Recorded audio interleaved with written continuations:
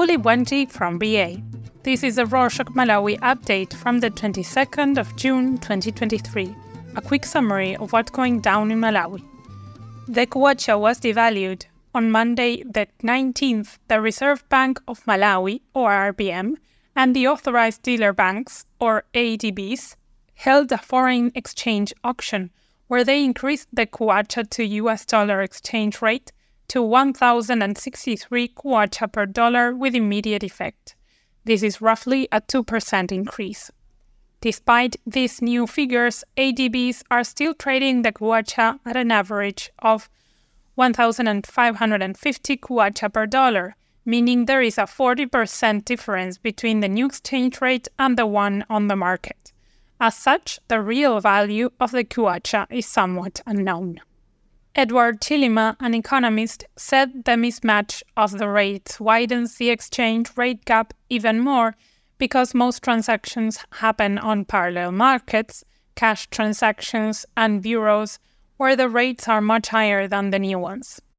However, Wilson Banda, the RBM governor, feels the auction was successful. Unfortunately, the Kwacha isn't performing well on several fronts.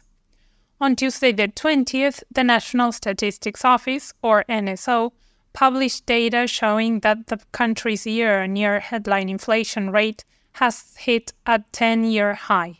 It hit a little over 29% this May, and it continues to rise. The NSO attributed this to rising food prices. Their data showed that the inflation rate was at roughly 8% in August 2020, and it has risen without interruption since. On Tuesday the 20th, John Capito, the executive director for the Consumers Association of Malawi, said that consumers are witnessing the sharpest rise ever, with no coping mechanisms in place. Capito's sentiments are reflected in yet another study by the United Nations Economic Commission for Africa, which lists Malawi as one of the top 3 countries in Africa with the highest working poverty rate. The working poverty rate is the proportion of the employed population living in poverty despite being employed. It implies that although people are employed, their wages aren't enough to alleviate poverty. The study says Malawi comes at position 3 at 70%, followed by Madagascar at 77% and Burundi at 80%.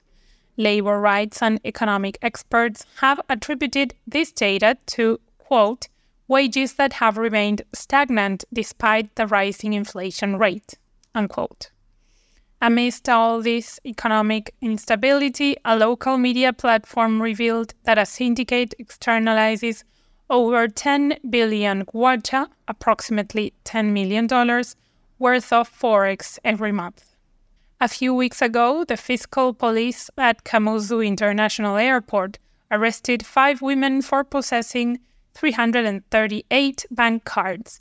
The media outlet revealed that these women are part of this syndicate and that they externalize forex using multiple systems involving politicians and banks, among others. They said the women's arrest was a scam gone wrong, as they were only trying to scare the sponsors to increase their commission, but the story leaked to the press. The story implicates officials from the Malawi Police Headquarters Criminal Investigations Department, Fiscal Police, Airport Police, the Reserve Bank of Malawi, ministers, and several local Asian businesses. It also involves other countries including Zambia and South Africa. You can read the full story in our show notes. In our last episode, we mentioned that the Electricity Supply Corporation of Malawi, or ESCOM, had asked the Malawi Energy Regulatory Authority, or MIRA, for a 70% tariff hike from 2023 to 2027. In other words, ESCOM has projected their tariffs for 2023-2027 based on the cost of their operations, and that forms the basis of their application, which MIRA may or may not approve after the public hearing. On Friday the 16th, MIRA released a statement saying they will conduct public hearings on ESCOM's application in July. The hearings are scheduled for the 10th in Blantyre, the 12th in Lilongwe, and the 14th in Mzuzu. They said only those invited can attend the physical hearings and that everyone else can watch their live streams on yet-to-be-announced platforms. They asked the general public and stakeholders who wish to have specific issues addressed during the public hearings to submit their comments in writing to their Lilongwe offices by Thursday, the 29th of June. We have the physical address in our show notes and ESCOM's application there too. The country lost a renowned actor and playwright, Tlupego Chiziza, on Sunday the 18th. His sister, May Sidiso, said Chiziza had just been diagnosed with diabetes and was set to go to a checkup on the day of his death because he had complained about feeling weak. He was pronounced dead upon arrival at the hospital. He was 40 years old. Chiziza contributed immensely to the growth of the theater in Malawi. Many believed he carried the mantle of his late father, Du Chiziza Jr., who is considered the father of theater in the country. He was laid to rest on Monday the 19th.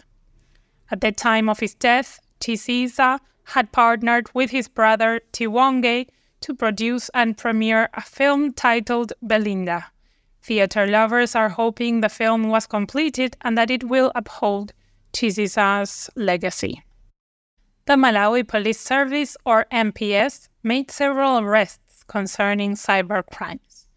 On Friday the 16th, the MPS released a statement warning locals not to deal with a fraudulent company called Famijo Auto Traders.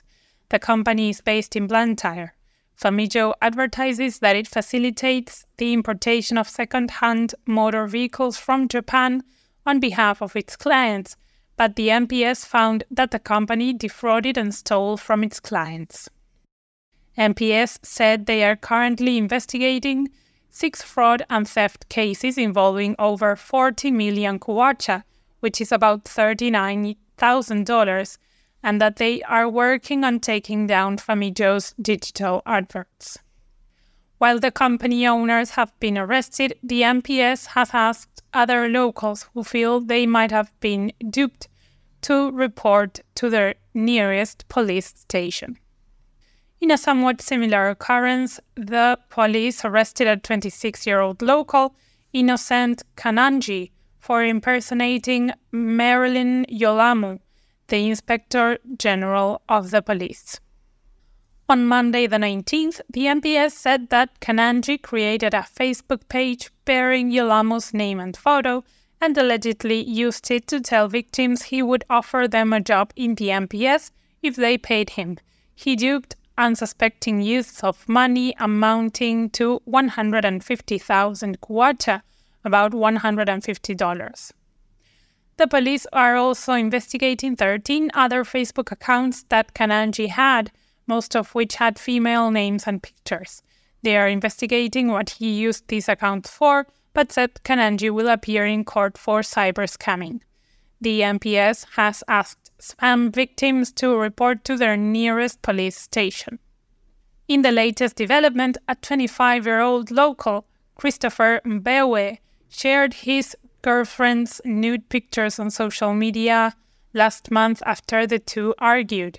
Mbewe also sent the pictures to the girl's father. On Monday the 20th, local media revealed that the Chihuahua Magistrate Court had convicted Mbewe and ordered him to pay a fine of 400,000 kwacha, about $390, or spend 8 months in jail. Mbewe's mitigator asked for leniency, considering that Mbewe is a university student and first-time offender, but Sub-Inspector Emmanuel Namarwa, who works as a state prosecutor at Chihuahua Police Station, said that Mbewe's behavior was inhumane and traumatizing. Mbewe is currently at Chihuahua Prison. Senior Chief Kalumo of Chichisi District was removed from his position last month. Kalumo is the area the chief leads. The actual name of the chief is Yohane Ndudu. Recall that chieftaincy runs within one royal family. Local media shared 2 letters confirming the news. In one letter, President Chakwera wrote to Chief Kalumo to notify him of his removal from the position of Traditional Authority Kalumo with immediate effect for failure to exercise his duty diligently. The letter was dated the 27th of May. The other letter was dated the 15th of June and was directed to Nundu from the Ministry of Local Government, Unity and Culture. It bore the same news, but also requested that the royal family choose a replacement, an heir for the throne. And that's it for this week. Thanks for joining us. You must know by now that we don't want to have ads in the updates, so we don't make any money doing them. If you enjoy listening and want to help us out financially, there's a support link in the show notes. If you can't help us out financially but still want to support us, please hit the subscribe button and tell your friends about us. Pitani Bueno!